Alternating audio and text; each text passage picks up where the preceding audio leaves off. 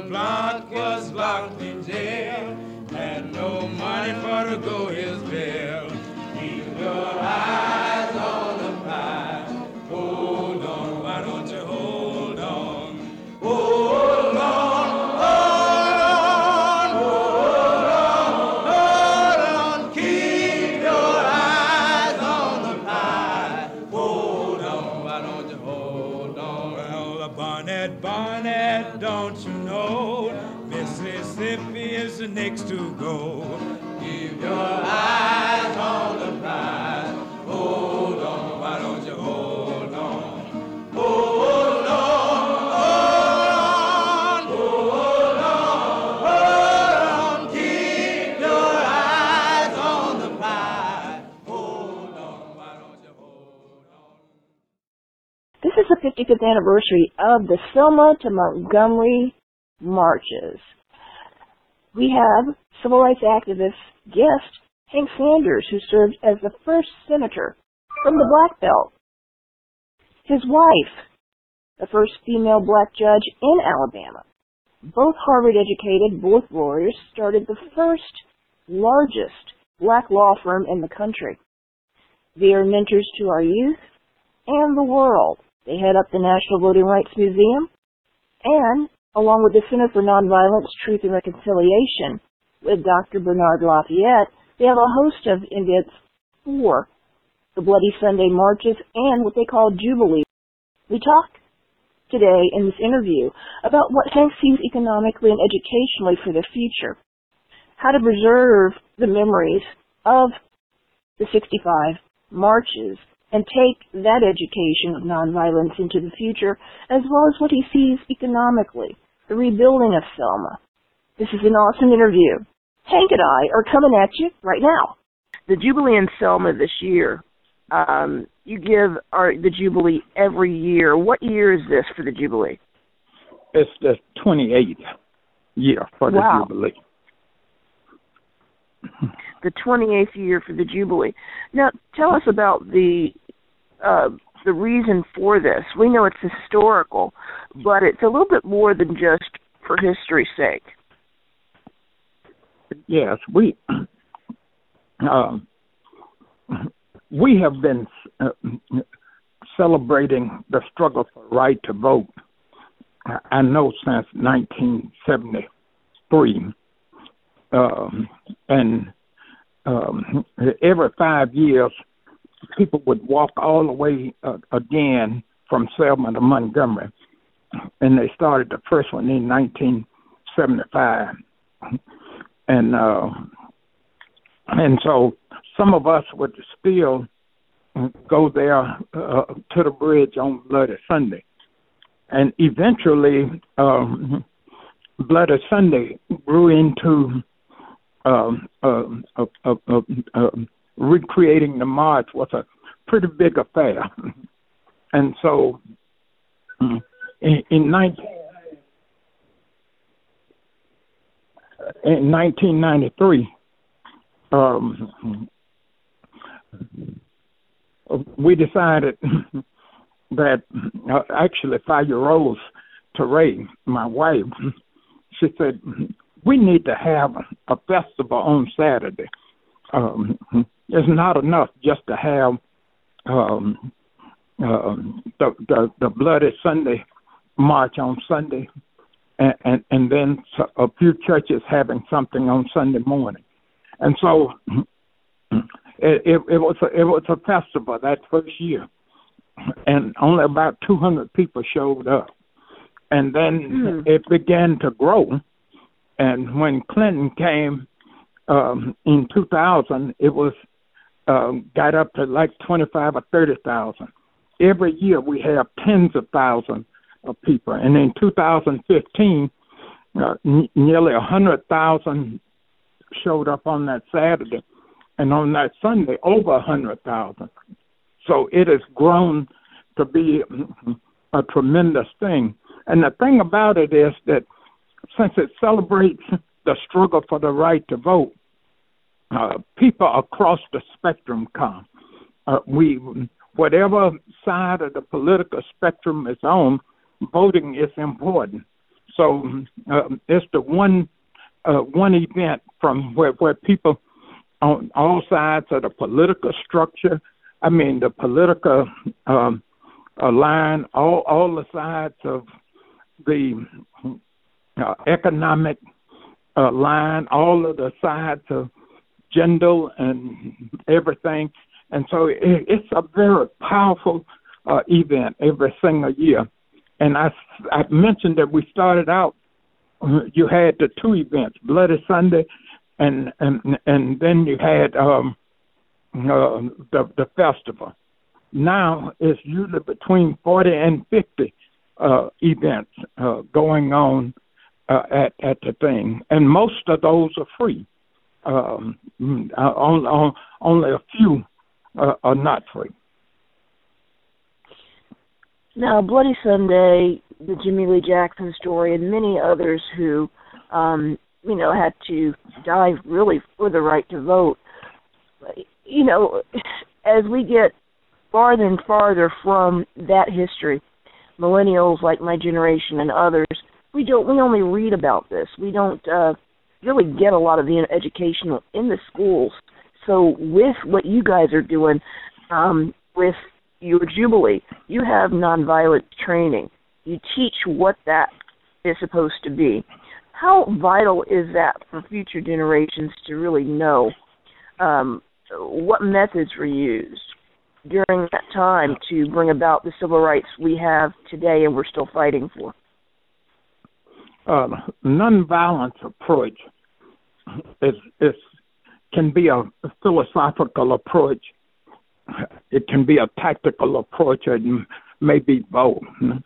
For many people, it was a philosophical approach, something that they believed deeply in. And for others, it was a tactical approach, or a strategy approach, because you had to bring attention to these serious wrongs without getting people killed in the moment.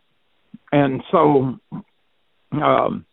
and one of the things that we believe now is the same nonviolent approach that worked back in the 50s and 60s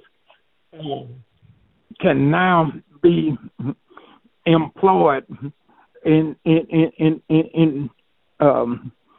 African American neighborhoods where people are sometimes killing each other. So it's important for us to really understand the power of nonviolence and to be able to employ it in a range of situations that exist today that may not have existed back then. It's not just a matter for protest. It's a matter for survival. Usually when a city is built near a waterway, Edmund Pettus Bridge and others, there's great economic growth. What do you see for Selma in that direction? Because I believe that no politics can really work without the economics. If you look at the history of not only Pullman Porters and others that helped to, have blacks to send money to the civil rights struggle in the 40s and 50s and 60s, you had black businesses. You had segregation back then. And you had Motown and others who were sending money to the struggle for the marchers and the people who would have to stay in hotels, whatever, buses. What do you see for Selma now in terms of economics? Well, Selma, one of the greatest disappointments for me, and also for my wife, Aya Rose Toure, is because when we came here in 1971, we hoped to stay just 5 years and then we could go on. We thought we would have helped to implement the Voting Rights Act. We hoped that we'd been on the way to electing black elected officials. We hoped that we'd been on the way to substantial economic development. And all of those things were much harder than we realized. And that's because even if you had the most voters, the other side would have the most economics, and they could use that economics to sway voters. They could use that economics to divide and conquer. And so we have to find a way to develop a lot more economics. I'm encouraging people to develop more of the tourist business.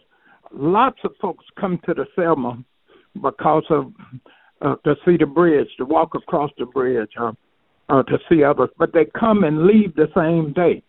We have to develop some things where they will stay 2 and 3 days in Selma. But the economic situation is greatly challenging, and we have to find a way to be able to do that.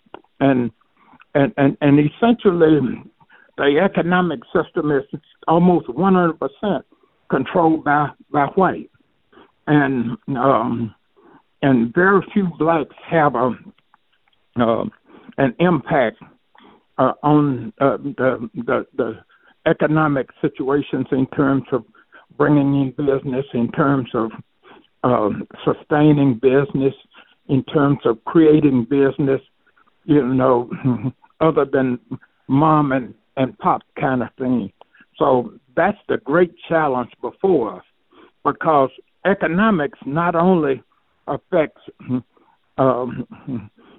getting a good job or having some resources, it also affects the violence, because when the jobs are more plentiful, the violence go down.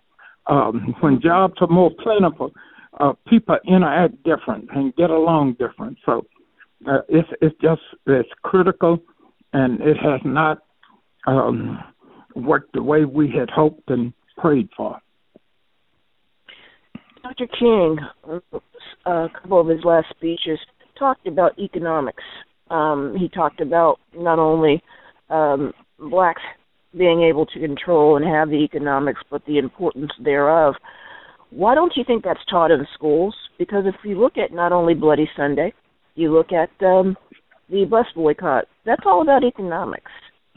All of it's about economics, but it's never taught in the school system. It's only taught from a nonviolent point of view, and that's it. Well, even that is generally not taught in school. Schools are still controlled by the state of Alabama. You have local school boards, but they are not fully in control, because the curriculum is generally handed down from top down, and so economics in that sense are not taught. Nonviolence in that sense is not taught. So that's a critical institution, because it touches nearly every household. Even if you don't have children, it affects other children that that's in the community. So it's critical that we begin to teach economics, but then you have to find a way to do it that's going to be acceptable, for lack of a better word, to those at the top of the education spectrum, those in Montgomery, the State Board of Education, the State Superintendent of Education, those kinds of things where where issues of curriculum are decided. So, is it possible to meet schools? I believe profoundly that if we could had a rich curriculum that infuse Black history, I believe test scores would go up. I believe that class disruptions would go down.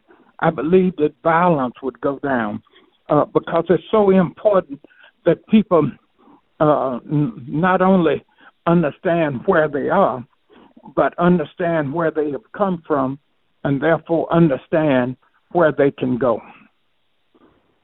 Is it possible that education can also be taught in private and or churches, private schools, charter schools?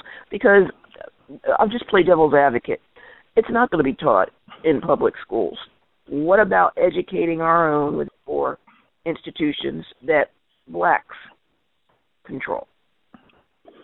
Well, I certainly agree.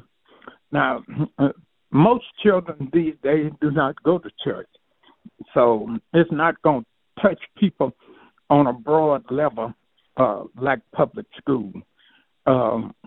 That's why I feel we have to find a way to get it in public school, because it will touch the most people and have the most benefit. But that's because it wasn't being taught in public school. That's why Thalia Rose and I and some others started the National Voting Rights Museum, so we could reach out and touch that. That's why we started what was initially called a Slavery Museum and now called the Ancient Africa and Enslavement Museum. So we've been working to build institutions that reach out and touch and teach that kind of history. But now the Jews started out with a great advantage, because their history and their religion are tied together. The moment you studying Jewish history, you also, Jewish religion, you're also studying Jewish history. Our history, to a large degree, has been separated from our history, and the whole society actually conspires to try to keep black people from knowing their own history. Because when you know your own history, you're stronger. It's like the roots. History is the roots. It goes beyond the culture. It goes back, and it studies you against winds of adversity, and particularly the winds of white supremacy. Now, marching the bridge, people did their lives. The march across the bridge, the first initial ones, did not go well. It was met with violence. Today we have the ceremony of people crossing the bridge, but then we have people there for other agendas, other than really respecting and honoring the people that lost their lives and the real meaning of crossing that bridge. What do you have to say about all the political and other things that will be going on during the Jubilee that really have nothing to do with the commemoration of what the march is supposed to mean in the first place? Well, at the march across the bridge, Bloody Sunday, in the Selma to Montgomery March, they were about the right to vote. And the right to vote touches every single aspect of our lives. So there's nothing, to me, inconsistent about a range of activities, because the right to vote is still under assault. Right. The right to vote of black people is still being oppressed. And since it touches every aspect of our lives, I don't have a problem with it. Now, one of the challenges, Edmund Pettus, who the bridge is named after, he was a Grand Dragon in Alabama of the Ku Klux Klan. And, right. And of course, I passed a resolution renaming it in the Senate of Alabama, but then there were certain black people who fought against it, and one of them was John Lewis, Congressman John Lewis. He opposed the name. Congresswoman Terry Sewell, she opposed changing the name. The mayor, now the mayor of Selma, opposed the changing of the name. So we don't understand the power of symbols. By we, I mean right. black people. We don't understand the power of symbols because symbols, they get into our minds, our spirits, our heart without being screamed. If I say something to you that's bad, you immediately say, oh, that don't make any sense. But if I sing it to you, you don't react the same way. You don't screen it the same way. And if you just see it, then you don't screen it at all. And so we have a white supremacy culture that keeps coming at us all the time in all kind of ways, including symbols. That's why you can have in Montgomery a school named after Jefferson Davis. That's why where nearly all black children attend. That's why you can have a school named Robert E. Lee in Montgomery, Alabama, that nearly all black children attend. So the challenges are great because white supremacy is just so pervasive. It comes at you in every manner, in everything, from voting to economics to education, and it's one hell of a fight. Those symbols, I'm glad you're mentioning the symbols, names, and others that we've been taught. And subconsciously, some of us are conscious like you are, but, we just don't know that. The children that attend these schools don't know that. They don't know that the Rosa Parks statue is near a slave auction, and the one in Montgomery. They don't know that. And I think that's vital. But I still believe that there's got to be some way that the black community, whether it be through fraternities, sororities, whatever, outside of the public schools or in addition to public schools, can help to teach history, because most of that history is based on just Rosa Parks and Martin Luther King. They don't go back and, really talk about Garvey. They don't talk about the first civil rights workers that were killed in Florida. They don't talk about these things.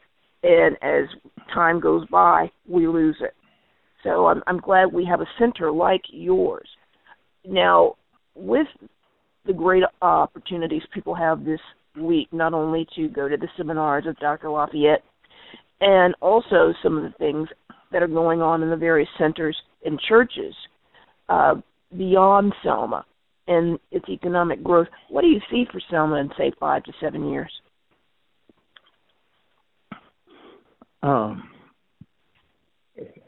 It is critical that we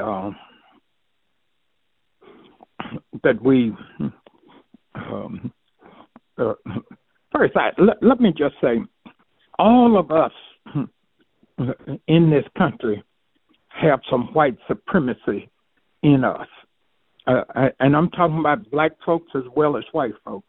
The first thing we have to do is recognize that we have it in us, and then so we can address it in ourselves. It's hard for us to address it in others if we don't recognize it and address it in ourselves. And so I don't know what we can expect from Selma in the next 5 to 7 years. I know we're gonna have. I know the odds are great against us, but the odds have always been great against us. So we have to find a way to be able to address that on the economic level, to be able to address it on the economic level, to be able to address it on community level, to be able to address it in every arena. And so everybody can do something. And I think that's the message we have to have. You don't have to be a preacher. You don't have to be an elected leader. You don't have to be a teacher. You don't have to be anything. You can begin to address it where you are. And it says a people without a vision is a defeated people. And so we have to set forth this vision and try to get people involved, and no matter how great the odds are. That's one of the wonderful things about what happened on Bloody Sunday. That was a situation where one side had everything. They had all of the guns and gunmen. They had all of the businesses and jobs. They had all of the banks and money. They had all of the newspapers and that. They had all of the voters. They had all the elected officials. And the other side had almost nothing. And yet, black folks were creative. So we took marching feet. We took singing songs. And we took praying prayer and was able to forge a great victory and get the right to vote. We have to use that same creativity as we go forth in the economic arena, the education arena, in the community arena, in the religion arena, in each and every arena. Do you believe that Selma will be able to attract more black businesses in the future going forward? Because that's going to be vital for everything that you've just talked about, the African-American businesses. Well, my strong feeling is we can't wait for business to come in from the outside. My strong feeling is that we have to find ways to develop those business right here on the inside. And that's not easy, because if it was easy, somebody else would be doing it. It's hard. Right. So that has to be the direction of our thing, because when business come in from outside, they bring their own culture, they bring their own values, they bring their own priorities. So we have to find a way to defend all of these things right here in Selma from the inside out. With the culture, though, we're talking about the A.G. Gastons and now the Greg Calhouns, many people who have really excelled in business. Has Selma reached out to some of the people around to see how it's being done in other cities? So not that you can replicate, but that you can not necessarily reinvent the wheel, but take what has worked and mix it with some things that are new. Because there's great innovation everywhere. And you just, if you're able to come in together with a coalition of people, bring people in to invest, has Selma started to look into that? Well, there are people who talk about it. There are people who meet and discuss it. There are people who want it. But it's a massive thing. When we started our law firm, I started by myself, and then my wife joined me in a few months, and then J.R. Chestnut joined us in another few months. Our law firm got up to be where it had a total of 39 people, but there were always forces trying to destroy it. And you have those, and you have it even more in a place the size of Selma. You know, we have about 18,000. There was a time when it was 28,000, but it just dropped down precipitously.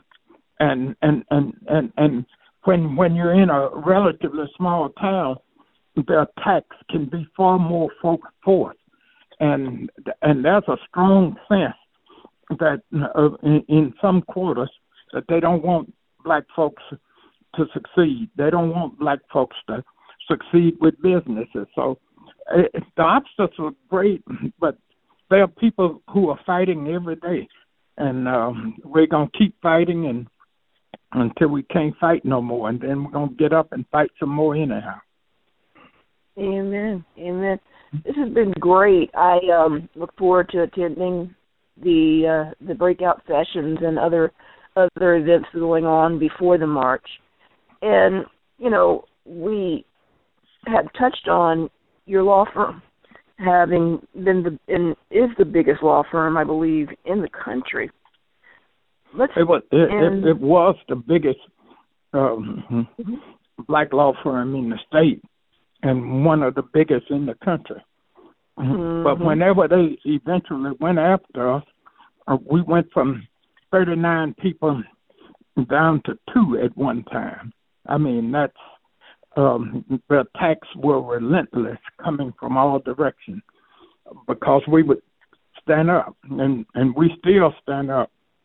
But, you know, I don't want to spend too much time talking about the obstacles, because we have always had great obstacles to overcome in this country. And we keep finding ways to overcome obstacles. And new obstacles get created, so we have to find ways to overcome them. And I believe we can do that in the economic arena. I believe we can do it in the education arena. I believe we can do it in the community arena. I believe we can do it in the religious arena. I believe that we can do it in every arena. And we just have to keep fighting until others join us and we get a little bigger, and then just keep fighting and until we can overcome some of these obstacles. When I at the 1965 Selma to Montgomery March in Montgomery, I was a student at Talladega College, so some of us drove down from Talladega, which is 80 miles, to Montgomery, and joined the last leg of the march.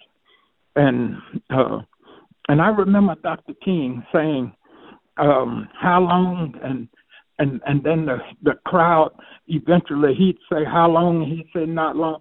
And after a while, he'd say, how long, and the crowd would say, not long. I left there thinking that it wouldn't be long. And then the Voting Rights Act passed in 1965.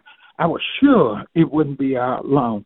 But I came to Lowndes County in 1966, a county that was 80% black, and there was a whole slate of black people running. We didn't elect a single one. You know, I didn't understand all of the obstacles that was placed in the path to voting, even though you had a law in it. I didn't understand all of the obstacles that were placed in the front of those who were trying to build economies and stuff. So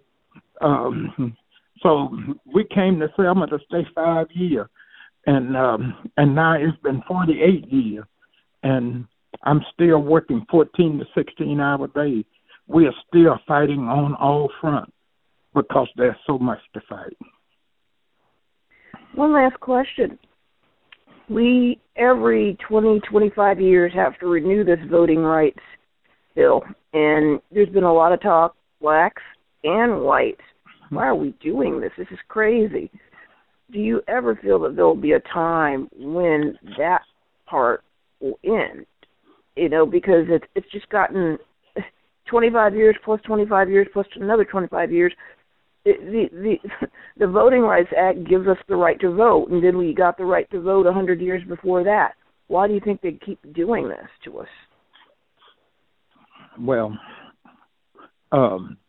you don't have to renew the Voting Rights Act. It's Section 5 of the Voting Rights Act.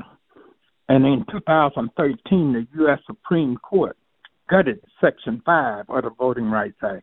So we don't even have Section 5 now. That was the pre-clearance thing, which meant that anytime there was an effort to change some laws to make it more difficult to vote, they first had to be pre-cleared by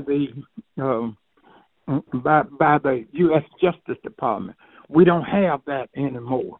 And so more laws are springing up all the way to try to stop that. But we have to vote in spite of suppression. We have to vote in spite of these blocks. We have to vote no matter what the situation is. And I really believe that the year 2020, which is this year, this is an opportunity for us to strike a mighty blow in removing some of these obstacles and these portrayals of white supremacy. Thank you so much for being with us any parting words and what you would like some of our activists to be looking for this week as we go into remembering the events that happened during Bloody Sunday and beyond? Well, the Bridge Crossing Jubilee is about a lot of things. It's about history, but it's also about the present, and it's about the future. And my mama would always say, you got to take what you have and make what you need. So we're going to have to take what we have and make what we need here in Selma, here in the Black Belt, here in Alabama, across the South, and across the country. If it was easy, somebody else would be doing it. It's hard because it's supposed to be hard, but we're going to have to find a way to take what we have and make what we need. Again, I'd like to thank you for being on. This is vitally important to our listeners because I try to bring and highlight these types of events, not just for Black History Month, but all year. And we want to thank you for the work you do in trying to inform people about some vital issues. Thank you.